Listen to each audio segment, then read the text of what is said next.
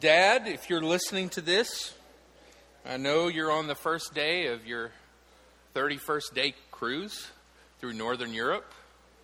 That's about as good a gift, I guess, as you can give yourself for Father's Day. So you're not getting anything from me, but I love you. Seriously, this is a great day, and we do have some wonderful things for us after our service. So you want to make sure that you don't fill up on coffee too much. We'll have that ready for you.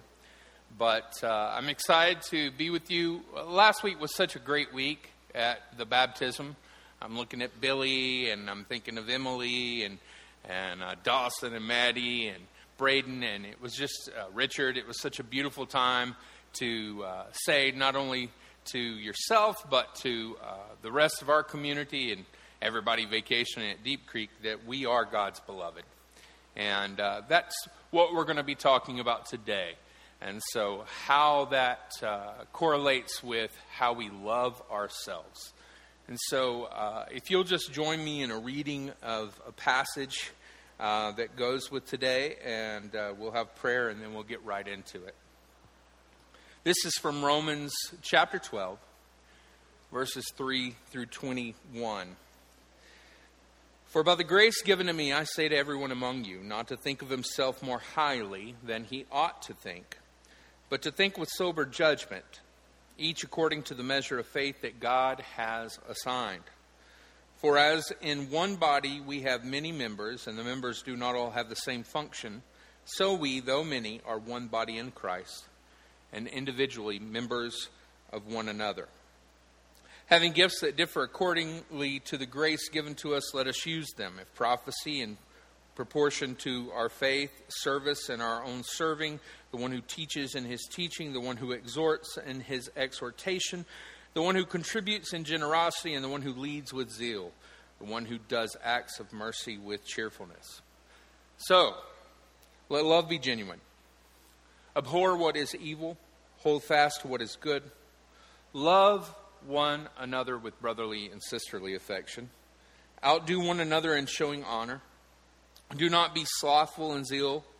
Be fervent in spirit. Serve the Lord. Rejoice in hope. Be patient in tribulation. Be constant in prayer. Contribute to the needs of the saints and seek to show hospitality. And bless those who persecute you. Bless and do not curse them. Rejoice with those who rejoice. Weep with those who weep. Live in harmony with one another. Do not be haughty, but associate with the lowly. Never be wise in your own sight. Repay no one evil for evil, but give thought to do what is honorable in the sight of all. If possible, so far as it depends on you, live peaceably with all. Beloved, never avenge yourselves, but leave it to the wrath of God. For it is written, vengeance is mine, I will repay, says the Lord. And to the contrary, if your enemy is hungry, feed him. If he is thirsty, give him something to drink. For by doing so, you'll heap burning coals on his head. Do not be overcome by evil, but overcome evil with good. Father, we thank you that you have displayed such wonderful characteristics to us. That you are love, and that in loving us, you embrace us as your beloved. And you teach us to mirror and model for this world what it is to be your chosen, to be your beloved, to be fashioned and formed in your image, and so to display these characteristics. I ask today that as we continue in this beautiful series of moving in the Spirit, that you give us some wisdom, some insight, that you challenge us, that you invite us into living a life that is not only loving you, but loving others, and indeed loving ourselves. So we thank you for this gorgeous day. And we lift up ourselves to you as an act of sacrifice, that we may live our lives in the way that you would have us to. You're a good God, and we're certainly grateful for that. And in the sweet name and the strong name of Jesus, the Son of God, we say, amen. So be it. So again, as I said before, I'm excited about the topic today. As you know, we're continuing our journey through the Bible with Brian McLaren's book, We make the road by walking as our trusty guide. And today we are exploring what it means to move in the Spirit by loving ourselves. But before we turn our attention to today's particular point, let's have a little context, shall we? About a month ago, on Pentecost Sunday, we began concentrating on what it means to have the Holy Spirit active in our lives and how we might move with God's Spirit of creation and renewal and healing and unity. We realized that, as McLaren says, the wind can be blowing, but if your sail isn't raised, you won't go far. And that it's the same with the Spirit. We're surrounded with aliveness of the Spirit.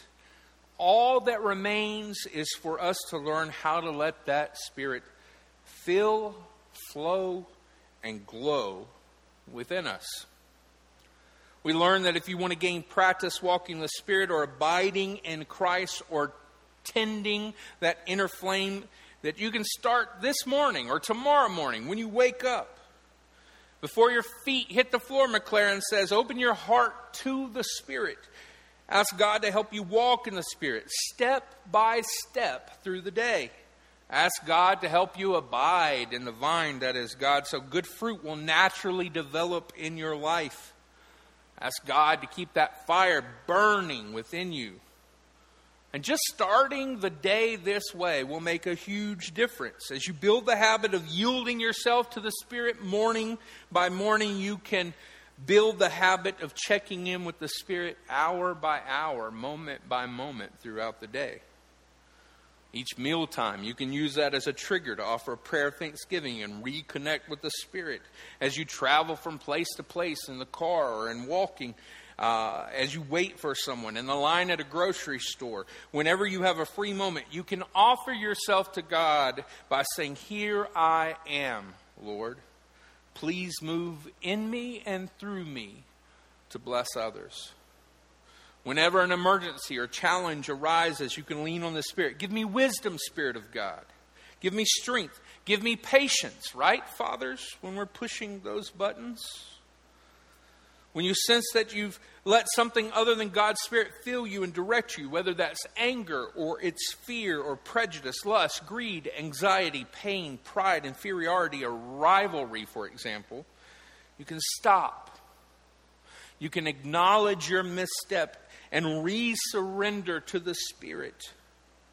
It's like breathing, exhaling an acknowledgement of your misstep, and inhaling forgiveness and strength to start walking in the Spirit again. And at the end of the day, you can look back with gratitude, resting in the Spirit until a new day begins, and you continue walking that journey, that path of new aliveness that Jesus offers us. Not only did we kind of look at what it means to be moving in the Spirit, but we realize that when we're moving in the Spirit, that we are in effect loving God, loving self, and loving others. You see, wherever God's Spirit is at work in the world, people are drawn more deeply to love, beginning with loving God. We learned that by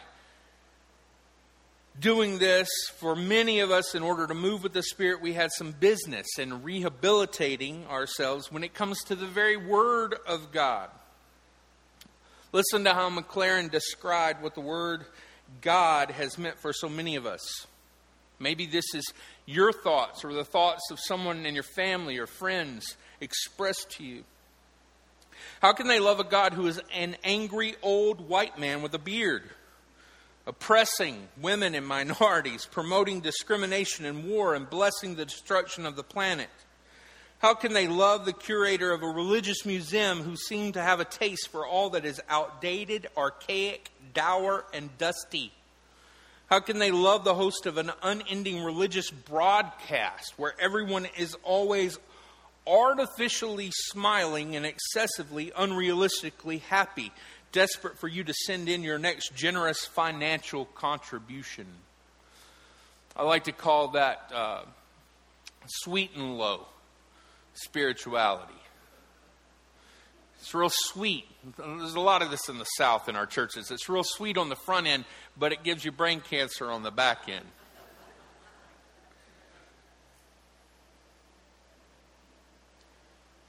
How can they love a testy border guard who won't let new arrivals through heaven's passport control office unless they correctly answer a lot of technical doctrinal questions with a score of 100%? Hot-headed religious extremists, lukewarm religious bureaucrats, and cold-hearted religious critics alike have turned the word God into a name for something ugly, small, boring, elitist, wacky, corrupt, or violent. The very opposite of what it should mean.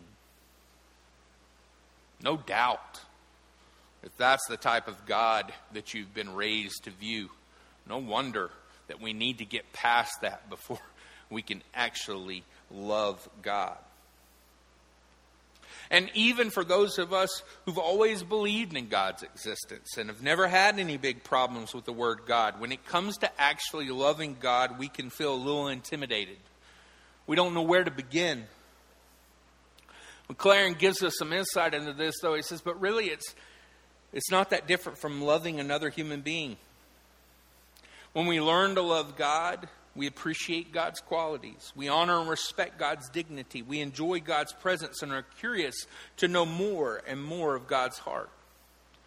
We support God's dreams coming true, and we want to be appreciated, honored, enjoyed, known, and supported as well, to surrender ourselves to God in mutuality. But it all begins with a simple step of moving towards God. A word that we might give ourselves, or a phrase to kind of signify this, is simple as saying, God, here I am. Or, God, here you are. Or even better, God, here we are together. So the first step is taking that appreciation and or that acknowledgement that God is here and we're together. The second is this step of appreciation. Just a simple thanks. Thanks for being here with us in the midst of all of our joy, in the midst of all of our pain, in the midst of all the craziness that life has to throw at us. Brian McLaren elsewhere has said this. I love this phrase. He says, what are you going to do with all the fecality that life slings at you between diapers and Depends? Are you going to see it as just so much crap, or are you going to see it as fertilizer to your soul? Thanks, God, for just being with me in all of this. The third step is to cultivate honor and respect for God. Not just gratitude for what God does for us or gives us, but respect for God's dignity, God's honor, God's character. That's why we come together Sundays to start our week out together, to display, to sing, to play, to preach, to give, to talk, to fellowship. It's to say, God, you really are the center of our lives. And then a fourth step comes in, learning to say that we're sorry. The Lord have mercy. To know that to love God is to be about God's business and to be about God's plan, but that we also let God down from time to time. And to understand that God's not surprised by that. God's never surprised by our brokenness or our sin. We might be. Others might be, but God's not. It's important to note at this point, in this juncture, talking about this, that when we understand we're loving God and that God is loving us, that this mutual thing is happening, that there's nothing we can do to remove ourselves from God's love. Now, we can reject God's love. We, in our shame and guilt, can reject the idea that God loves us and is generous towards us and is not surprised. We can move back into this tit and tat kind of thing where we earn and control our salvation or the grace that's allotted to us. But that's not biblical. That's not the way of Jesus. The way of Jesus the Christ says that you are my beloved. In your brokenness and your sin, you hurt yourself. But you never disqualify yourself from my love. And that's important to note. And we open ourselves to God when we're in those times of need by saying we're sorry. We open ourselves to God when we find ourselves facing challenges and troubles. And we want to trust God, and we want God to accompany us, support us, and befriend us in all those ways. And we trust God just as we trust those dearest and most intimate with us, to share with them our deepest fears and doubts and emptiness and disillusionment. So we love God when we share those vulnerable aspects of ourselves with God. Moving from just loving God, we understand that where the Spirit is moving, love for God always overflows in love for our neighbor. And according to Jesus, our neighbor just isn't the person who's like us, the person who likes us, or the person we like. Our neighbor is anyone and everyone, like us or different from us, friend or stranger, even enemy. And so there must be a better way. And we talk about this here at the Grove all the time. And you may say, I got that, check. But we're going to keep saying it over and over, that there's got to be a better mentality than the us versus them or us and them mentality. There has to be a better way to understand that we're all in this together and that we're all God's beloved. It means that in all of our human groups, whether it's nations, religions, cultures, parties, that we need to convert from what we might call dirty energy to clean energy to fuel our lives. True, the dirty energy of our fear and prejudice, supremacy, inferiority, resentment, isolation, and hostility is cheap. It's abundant, and it's familiar. And that's why our societies run on it, even though it's destroying us. More than ever before in our history, we need a new kind of personal and social fuel. Not fear, but love. Not prejudice, but openness.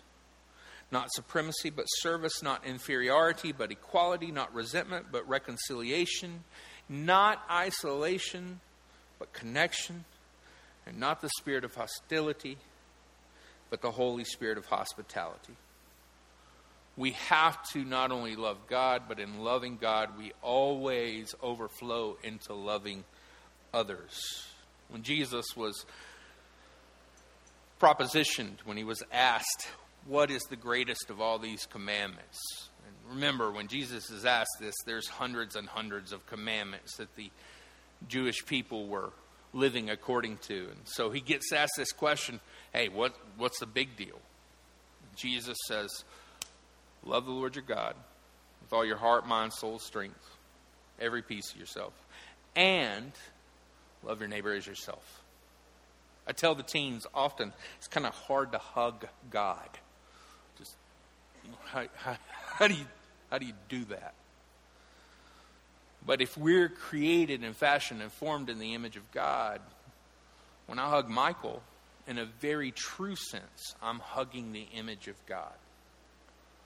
When we look up at the sky and say, where are you, God? And we ignore the fact that we're surrounded by God's people, demonstrating love and mercy and kindness to us. And we want to keep our gaze somewhere out into space and say, where are you? And we disavow those who are very flesh and blood embodying God to us. We're missing the point. So we love God and we love others, which brings us to our thought for today.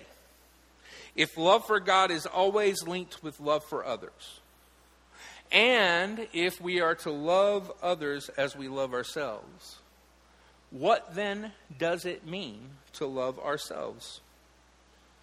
Is it possible? Could the Spirit of God teach us a holy and healthy kind of self-love? I think so. See, the Spirit teaches us a profoundly different way of loving ourselves, a way of maturity that involves self-examination. It's important for us to be aware. Awareness is like the gateway of all virtues. If you want to grow, if you want to become more like Christ, if you want to grow into your God-envisioned self, the true self you were destined to be, the first thing you have to do is be aware. There's a song that my grandfather, grandmother, somebody in my hazy childhood memories used to sing to me. And I never understood it, but it was, there's a hole in my bucket, dear Liza, there's a hole in my bucket, dear Liza Jane. That's all I remember of it. But it's kind of this deal, right? If we want to become who we need to be, the first thing we have to understand is, where is the hole in our bucket? We may talk about this if I have time. I doubt it. But there's a lot of us who want to love God and we want to love others, but we do a really poor job of loving ourselves. And part of why we do a bad job of loving ourselves is we think if we just love God more, if we'll just pray more, if we'll just fast more, if we'll just read the scriptures and study them more, if we'll go to church more, if we'll serve more, if, God forbid, we serve in the children's ministry more or in the youth ministry more or all of these things, then we'll be fine. But there are very real holes in who we are that have never been addressed. And all of that movement of the Spirit, it's there, but it in some ways gets drained out. I've said this before, but my mom, if you're new to this, I grew up in a very loving and Christian household, but I grew up with parents who were scarred by their childhood. My mom especially dealt with a lot of mental illness from the way her father treated her. Father's Day was a horrible day for her for so many reasons, but she realized that she couldn't just grow into who she needed to be by just practicing these spiritual disciplines more, but she had to confront the abuses that scarred her emotional life at an early age. And once she was able to start becoming aware of how those things affected her, then she could apply God's grace and Spirit to fill that hole. There's some of you here today, you love God. That's not in doubt. But you're not who you want to be because you haven't yet come to grips with the brokenness that you endured at some point. When we do counseling, whether it's Jeff or Jody or me or whoever it is in a pastoral setting, I don't care if you're 75 or if you're 25 or whatever. Most of the issues that we deal with are residue or after effects of what happened in your pre-adolescent or adolescent years that never got healed or addressed. So we've got to figure out how to become aware and for self-examination to take place. Not only is it self-examination, but it's self-control.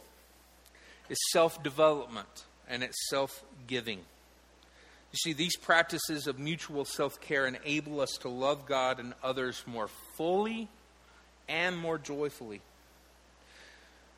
Now, McLaren goes into our chapter today to talk about this dichotomy that oftentimes our struggles with loving ourselves have to deal with the way in which we view pleasure. He says that oftentimes when we think of God as this kind of killjoy. It's God who doesn't want us to enjoy too much pleasure. That we need to be dour and we need to be ascetic and we need to be very rigid and self-disciplined. And while some of those things are true, we need to understand that as human beings, we were created to be pleasure-seeking entities. And that when people say to us that God is a divine killjoy, sitting in heaven with a sourpuss glare, eyes roaming to and fro across the earth to find anyone who's having fun, especially sexual fun. Stop it immediately is what God wants to do. If we look at those people, if we see through their eyes, if the pleasures of life were compared to the awe of looking into the Grand Canyon, these anxious people worry so much about someone falling over the edge that they erect fences farther and farther back, so far, in fact, that we can no longer see the beauty and majesty of God's creation. But we know this when we read our scriptures. We know this, that pleasure was the goal of our Creator from the very beginning. Over and over and over, taste and see that the Lord is good. Enjoy this, enjoy that. Celebrate with one another. Over and over. Pleasure is what God intends for us. God gave us these 5 senses. I'm watching a Netflix show called Ainsley Eats the Streets. Anybody? Okay. Ainsley is this British chef who travels the world in different cities across the planet, eating street food and then going into these people's kitchens and eating. And I sit there and I watch this and I salivate and I think about how much I love food. And how that's a great and beautiful thing. I think about the first time that I gazed into my wife's brown eyes. First time I tasted her lips. These are good things. God made this and it was good, right? When I drive to Walgreens every day, coming from 20 years in Florida, when I drive to Walgreens and I look up and I see the mountains, I think God is good. When I go to Deep Creek and I get in some shade and it feels 20 degrees cooler, I hear that creek, and I feel that wind. God is a God who delights in pleasure, who wants us to feel and to know pleasure. So the question that we're asked with this is, if this is the case, if God wants us to enjoy pleasure, then why do we find so many warnings and rules about pleasure in the Bible? Well, those rules make sense when you realize how easily all life's greatest pleasures, food, drink, sex, owning, winning, resting, playing, working, can become addictive and destructive. You see, when we indulge in pleasures without self-examination or self-control, great pleasure can lead us to great pain.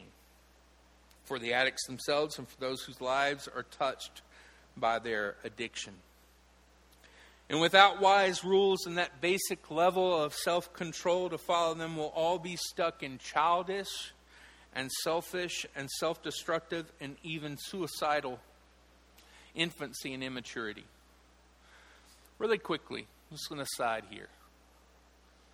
There's a difference, a great difference between being childlike and childish. God wants us to be childlike. There's a G.K. Chesterton quote that I wish I knew by heart, and I usually have it queued up, but I didn't think about it until right now, that basically says that God has the eternal appetite of infancy.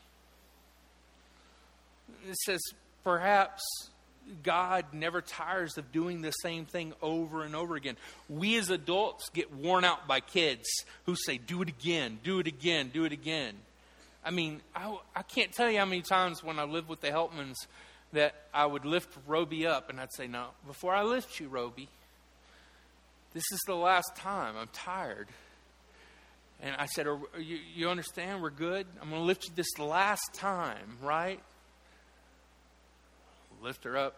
What's the first thing she says? Do it again. And I do it again. And I pay for it the next day. But this quote by Chesterton says, maybe God says to the sun every day, rise again. And to the moon, rise again. And all these things. And maybe God has never lost the appetite for making each daisy anew and alike. And he ends this quote with, but we in our sin have grown older than our Father. And maybe that's what we need to realize and recognize when we're talking about pleasure as well. It's good to be childlike, to delight in these things. If those mountains get old to you, go to Florida for a couple of years and come back. I promise it'll be good again. Maybe you haven't stared into your significant other's eyes for a while. When's the last time that you just shut out the world and just looked into each other's eyes? When's the last time you enjoyed a tasty piece of fudge for the first time again? Maybe it's that we need to be childlike, but not childish, where it's ego-driven and all about us and immature. So we need to figure out how to do that as well. So we understand that those rules that the Bible gives us have a place.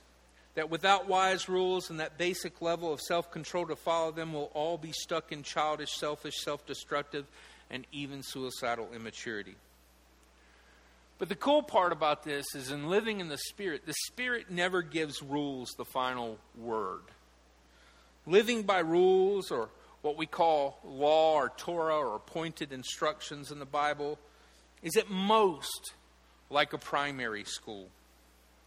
Primary school has its place, but if we're never allowed to graduate to secondary school, it feels like a prison. So when we're ready, the Spirit always leads us to graduate from rule-oriented primary school to secondary school with its new emphasis, and that is wisdom.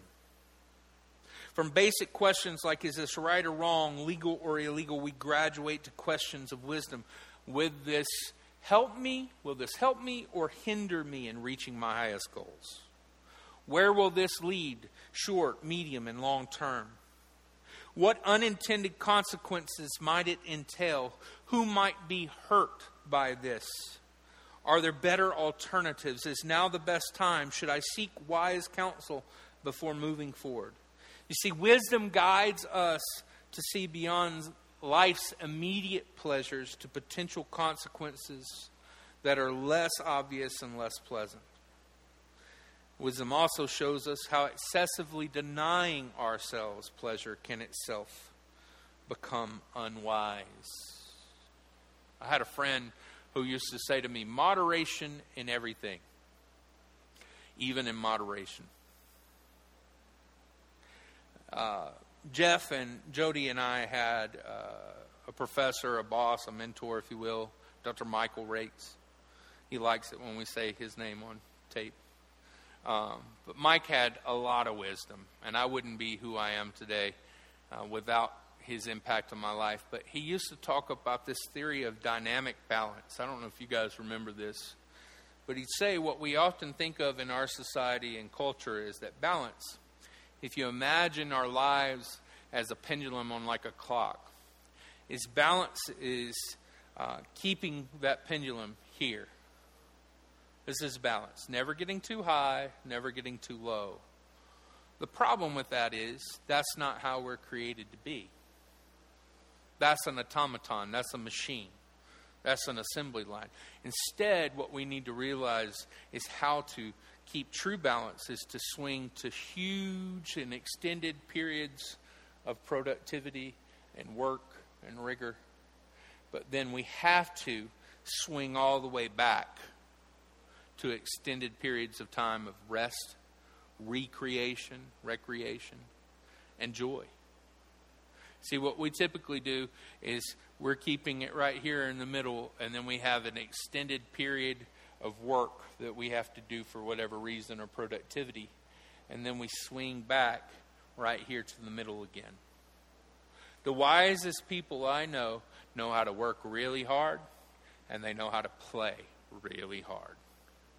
It's built into our seasons, it's built into our calendar, it's built into how it works with God and who we are, is that we have to do both of those things. And so if we deny ourselves too much pleasure, then we're short-circuiting our ability to be recreated and be the people that we've been made to be. Let's put it this way. If you can't figure out how to stop working sometime and rest with your family, and play with your kids, dads, your kids are going to grow up without the ability to be refreshed. They're going to feel like it's never enough. I can never do enough. I can never please. I can never do these things. And that to live a life of joy is something that's not intended for me. You've got to figure out how to do that. See, a wise person in this way practices self-care. Sometimes stepping on the brakes and sometimes stepping on the accelerator of pleasure. We all need wisdom to know our limits and keep our balance, to know when to say yes and when to say that's enough or that's unwise or this isn't the right time. We need wisdom to know when to ask for help from a friend or a professional. When we're in over our heads, we need wisdom to monitor the difference between legitimate desires and dangerous temptations.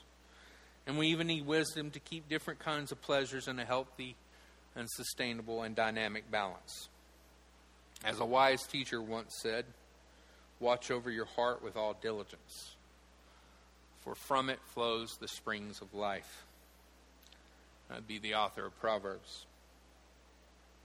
After all, we need to understand this. Nobody is more likely to ruin your life than you. By pursuing wisdom, you get out of your own way. You learn to be a friend to yourself instead of your own worst enemy. You learn self-examination, self-care, self-control, self-development, so you can better practice true self-giving love towards God and others.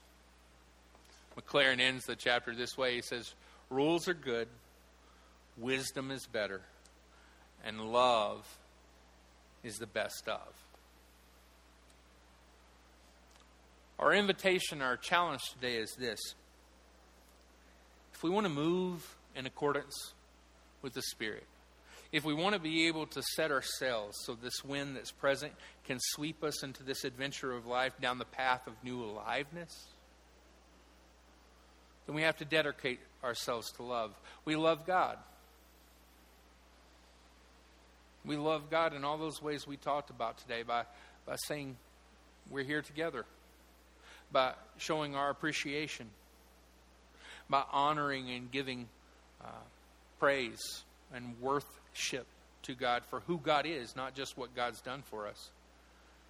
And by letting God into our weakness, by being quick to say, I'm sorry, forgive me, and to realize that when we share our vulnerable aspects of our life with God, that God is there with us, not to condemn us, but to restore and redeem us. We know that if we're going to move in the Spirit, that not only do we love God, but wherever we love God, we're attracted to an overflowing of loving others. And that those others is everyone around us. We got to figure out a way to get beyond us and them and instead see us.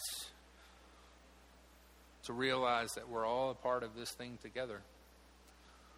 To see the image of God in every other creature that you come into contact with. And not only that, but we've got to figure out if we're to love others as ourselves, then we really have to love ourselves. That we're not to be childish, but we're to be childlike in the fact that we delight in who we are. I have a tendency to be around other people's kids when they're in really weird moments. And I'll never forget being at a camp with my wife and another youth leader and their little girl who was about 4. And it was an embarrassing moment for me, especially now that she's in her late 20s. But we're sitting there, and she runs into the room. She's 4 years old. She's fully naked. And she's spinning around like a ballerina and say, look, I'm a naked ballerina. I'm a naked ballerina. What I got from that was that this was a young child who had yet not been tainted to see themselves in any way other than to enjoy themselves for the image of God that they've been created. What I want to say to you today is through wisdom, and more importantly, through love, you too can be a naked ballerina. Love yourself. Understand that you're God's beloved. Work towards how to be wise, but even beyond wisdom, live a life predicated upon love. God, we thank you for this day. We thank you for the joy and the peace that you give us. We thank you for all of the ways that you have showered your love upon us as a beautiful, loving, compassionate, powerful, present Heavenly Father. And we want to be your children. We want to be able to love ourselves with full abandonment and to see ourselves the way that you see us. We pray for wisdom to know how to love ourselves in this idea of pleasure, how to embrace it and to live it out in all the ways that will activate us into being our true God-envisioned selves. Help us to really feel your arms of acceptance around us today.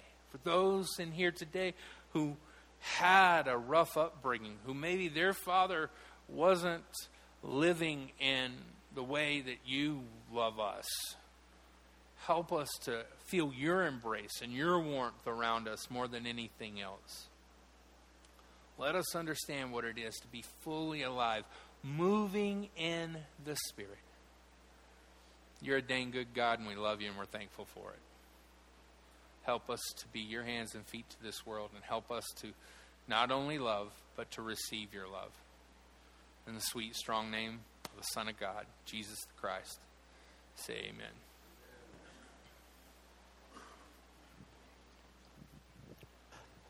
Help me think, Matt. That was... So, we're going to close with our giving moment today, and a few things I want to say to our fathers.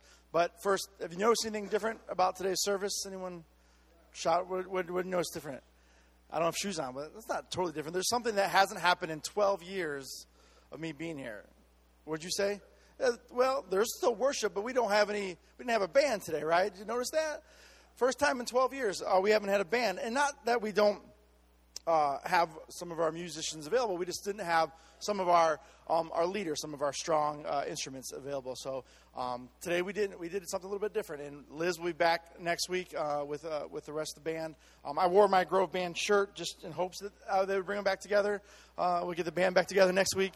It's a one and only shirt, but I'm the only one with it. But yeah, we didn't have a band, and so maybe that's something that can be spoke to your heart. Maybe you're a closet guitar player or a piano player and you just haven't told us yet, and you want to be a part of it. That's how we got Tammy to join. She is a very talented, multi-talented individual, and so she's been a part of the band. So, but we're looking for to grow our band and things like that. And so how that kind of ties into our giving is that when we do this, when we're a part of this place, we are able to serve in so many ways. And so some of you serve in our kids' area. We need more of that. Some of you are able to invest and really push through, and that's how we are scheduled to get our next set of ACs fixed and be a part of that, because some people are just able to do that. And to those that are much is given, much is required of us. And so we all are able to do our part. And so our prayer for that, for our giving, is that, not just within our times that we serve, but in our money, but just as a community, how we give back and see lives change. And if you were part of our baptism service last week, you saw that. You saw the lives of some that have been transformed, who have come to an awareness that they are the beloved sons and daughters of God. And that's why we do what we do. And so thank you for all those that do your part, that serve and give and invest and share your story and share the gospel. And that's how lives are changed. And so what I want to do here is I want to show you a couple videos. These are, it's a video of a friend of ours named Matt and his wife Sarah. And they, we've known them for a long time. We grew up with them back in Toledo, Ohio, where we grew up. And they were a part of our youth group. They led worship where Jody and I were youth leaders for a time. And Matt and his band led worship for us, and so we got to know them, grow up with them. Sarah went to school with Jody, and so became friends from our once they were married, and we became friends, and we've grown apart for a long time. But there was a long time where we did hang out, and Matt wrote a song called "Lead Me," and this is a song that talks about being a father, talks about being a husband, but also just talks about being a leader, no matter where you are, whether it's serving, whether it's a teacher or a coach, again, a father, a mother, but an opportunity to lead. And so Matt wrote this song. It's different from the song that he wrote Jody one summer when they were just friends. This is a totally different song that he wrote, and so that's another story. But anyways, Matt wrote the song, and he's going to share a little bit about why he wrote the song, and then we're going to let you listen to the song, and then we're going to take our giving up, and then I have a few last announcements. So listen to this interview, and then we'll play the song for you.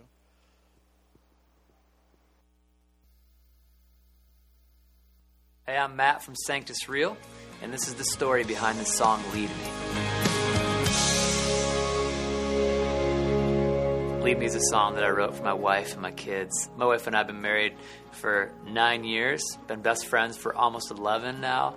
We have 2 beautiful little girls, and we actually have our third baby, a little boy, on the way who's due in September. God's blessed us with a great marriage, but we're also very open about some of the conflict and some of the struggle that we've had in our marriage. I love my husband. We have a great relationship, but it's been hard at times. And the hard part has been resolving conflict. A couple years ago, it just got to a point where it felt like the wall between us was just growing so big. And I remember I'd come home off the road, and I'd just be totally worn out. I needed Matthew to come home and be strong for us, and just be the rock and the leader that we all needed in our home. Resolving conflict peacefully and quickly has been our main struggle.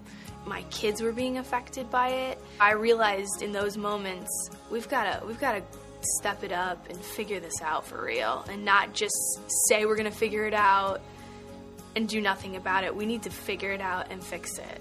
It was so painful to feel so distant from the person that you want to be so close to in this life, the person who you love the most. We got to a place where we had to make a decision. Either we work on the marriage, or some people might take the path of divorce, which was not an option for us. We decided that we were going to fight for our marriage. I hadn't been a great spiritual leader to my family. I felt at times I was weak, and I needed him to be the strength in our home. I hadn't really listened to her heart the way that I should have. It was time for me to change. I went before the Lord, and I just said, God, you know what? If I'm going to lead my family, then I need you to lead me. And wrote the guts of the song Lead Me as the cry of a wife to be led by her husband, the cry of kids to be led by their dad, and then the prayer of a daddy and a husband to be led by God, and the most important and most difficult task of building my home on the solid foundation of Jesus Christ.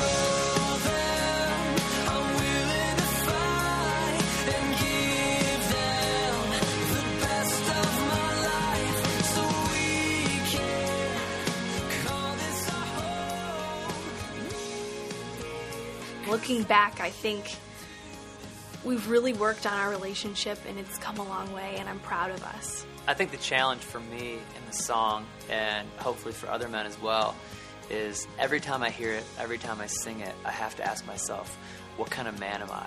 Not yesterday, not tomorrow. What kind of man am I today? Have I invested in my family emotionally and spiritually the way that God's called me to reach out to them and to lead them?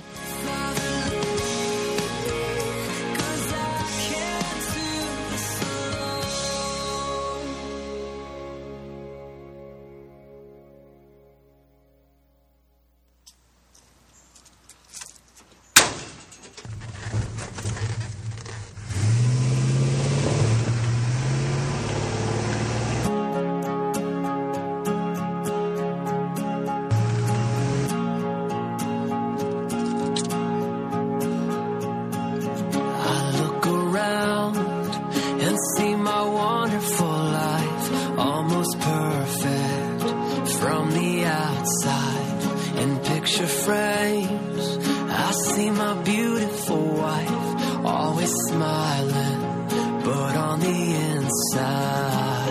Oh, I can hear her saying, lead me with strong hands, stand up when I can't, don't leave me hungry for love, chasing dreams. But what about us? Show me you're willing to find that I'm still the love of your life. I know we call this our home, but I still feel alone.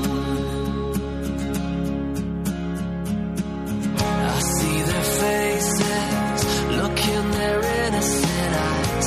They're just children from the outside. I'm working hard, I tell myself they'll be fine. They're independent, but on the inside, oh, I can hear them saying, lead me with strong hands, stand up when I can't, don't leave me hungry for love, chasing dreams. But what about us? Show me you're willing to fight, that I'm still the love of your life. I know we call this our home, but I still feel alone. So Father, give me the strength to be everything I'm called to be. Oh Father, show me the way to lead them. Won't you lead me to lead them with strong hands, to stand up when they can't. Don't wanna leave them hungry for love, chasing things that I could give up. I'll show them I'm willing to fight and give them the best of my life, so we can call this our home. Lead me, 'cause I can't do this alone. Father, lead me, 'cause I can't do this alone.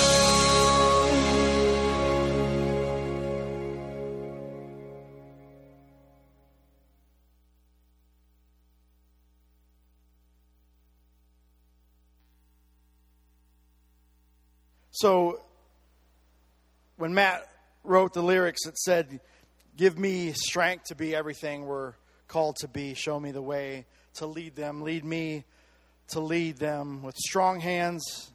Stand up when they can't. And don't leave them hungry for love, for things that I can give up. And so Matt ultimately ended up walking away from his band, giving up that, and to go home to be with his family and to lead them. And so the challenge for us, for fathers, for mothers, for coaches and teachers and businessmen and women to lead is to pray that prayer, to ask God, what are some things that I could give up on that pendulum that swings? How do I let it swing the other way? How do I let go of this demands of my job and the demands of what I feel are important? What are the things that I can give up to come back to lead your homes, your spouse, your children, the people in the community? We're called, in the first song that we listened to this morning, said we lay down our lives for heaven's call, and that call is to love God and to love others, and that's what we are called as a church to do, that, to be that. It starts when loving ourselves, we're able to love God, to love others as a community and as individuals. And so we do that by serving, by giving, by being with each other. And so that's our prayer today. If I can have 4 people come up, help me with the baskets, I'm going to pray, and then we'll pass the baskets, and then we'll close there. Join me, God. This morning we have been challenged to self-examine, to look what it means to fall in love with self, to become aware that we are created in the Imago Dei, the image of God. May we live that. May we begin to let go of some things that keep us from loving ourselves, to enjoy creation, to enjoy pleasure. God, use us as a community to then love others, to stand and fight for those who can't, to live this gospel message, to be your people. God, use us in every way you can, through our giving, through our serving, our sacrifice, through our relationships in this community. In your name we pray. Amen. All right, like Jody mentioned a couple things. One is, if you're a family member here of the Grove, don't forget to, before you leave today, to swing by the basement, cast your vote for the elder team. Just a vote of confidence for the elders. We, as a current team, are moving forward with those that were the 5 that were nominated, and so we are looking forward to that team growing. And so with your vote of confidence as a family member, you'll fill that out, you'll turn it in. If you know a member that wasn't here today, Monday through Wednesday, they have a chance to come to the office and vote through an absentee ballot. But the vote is in the basement today for those that are family members. And then on the way out, we have a special gift for you guys. Last week was water baptisms, and so to be completely honest, those services are hard. The way we fund this place, this community, is through your giving. And sometimes that doesn't happen when we do special services, but we take the risk of going down to Deep Creek and having fun and celebrating life. And so we put the baskets out there, but we don't get a lot. And so we're struggling this last week to get to this week, and we're hoping that some of you remembered and you doubled down in that basket just now. If not, we'll pass them again so you can. But to say that we were like, hey, we're a week from Father's Day. What can we do for Father's Day? We like to always give gifts, like when we do Mother's Day and we do big service, we like to give something. And we're like, we just don't have the budget for it. And I got a call on Monday from a local restaurant that said, we got 27 racks of ribs that we'd like to give away to someone. Do you know anyone that could use some ribs?